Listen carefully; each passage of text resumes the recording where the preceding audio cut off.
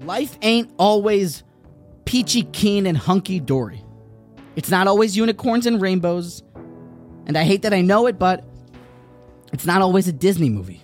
Life is real, and when we go back into the story of the Megillah, when we get back to Shushan, and you really go through the politics as an adult, and we don't rely on the prior knowledge of us, how we learned the Purim story as kids, that it was a happily ever after, you see an entirely different Megillas Esther.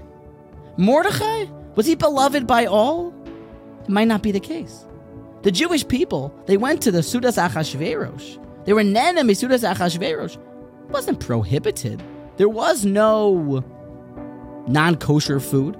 The music was a little bit raucous, but it wasn't so bad. It wasn't prohibited. When Haman would walk through the streets saying, "Bow down to me," there was no real avodah zarah, maybe a little action figure on his neck, and he's just a weird, But Mordechai said, "Lo yichra velo yishtachave." Mordechai did not budge. He would not bow down. And when it came to the party, Mordechai cautioned, "Don't go to the party." But yet, Mordechai's advice fell on deaf ears. And what happened? When Mordechai decided to keep to what he believed in and not to bow down, the whole thing flipped. Haman said, because of Mordechai, everyone is to be decreed and put to death. You can imagine, when you get into the politics, what that would be like to be the one single rabbi that caused the whole community, the whole world, all the Jewish population to be put to death.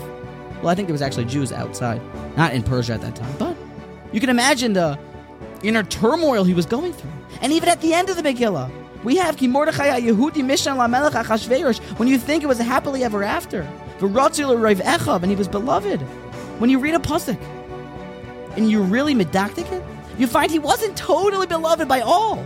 Even Mordechai, when he finally was crowned the hero, it was Rotzu l'Rov. He was only beloved by most. Echav. It's one of the last pasukim in the entire Megillah. It's the last pasuk. Roiv people liked him, but ultimately he was kind of on his lonesome. The Maharal Diskin cautions that if everybody loves what you are saying, if everybody agrees, then as a Jewish leader you have to caution yourself. See, as Kol B'nai Yisrael came to Aaron HaKohen's Levaya, to his funeral, because he always sought shalom. But as a leader, as Moshe Rabbeinu, many people, as Rashi tells us at the end of the Torah, didn't come to his Levaya. Because a Jewish leader needs to stand up for what he believes in, which is what is Ratzon Hashem. He needs to shout down people like Korach, and he needs to stand up for what's correct, even though it's not always attractive. That's why we still celebrate Mordechai HaTzadik. We are all Jewish leaders at some capacity. And if everybody loves you, and everyone thinks that you are saying what's right and what's proper, and everybody wants to give you a big hug, you might have to rethink it. But Mordechai HaTzadik, who was Ratzu l'Roiv Banav, he stood up for what he believed in, and Lo Yichra V'Lo Yishtachave is what we still celebrate today.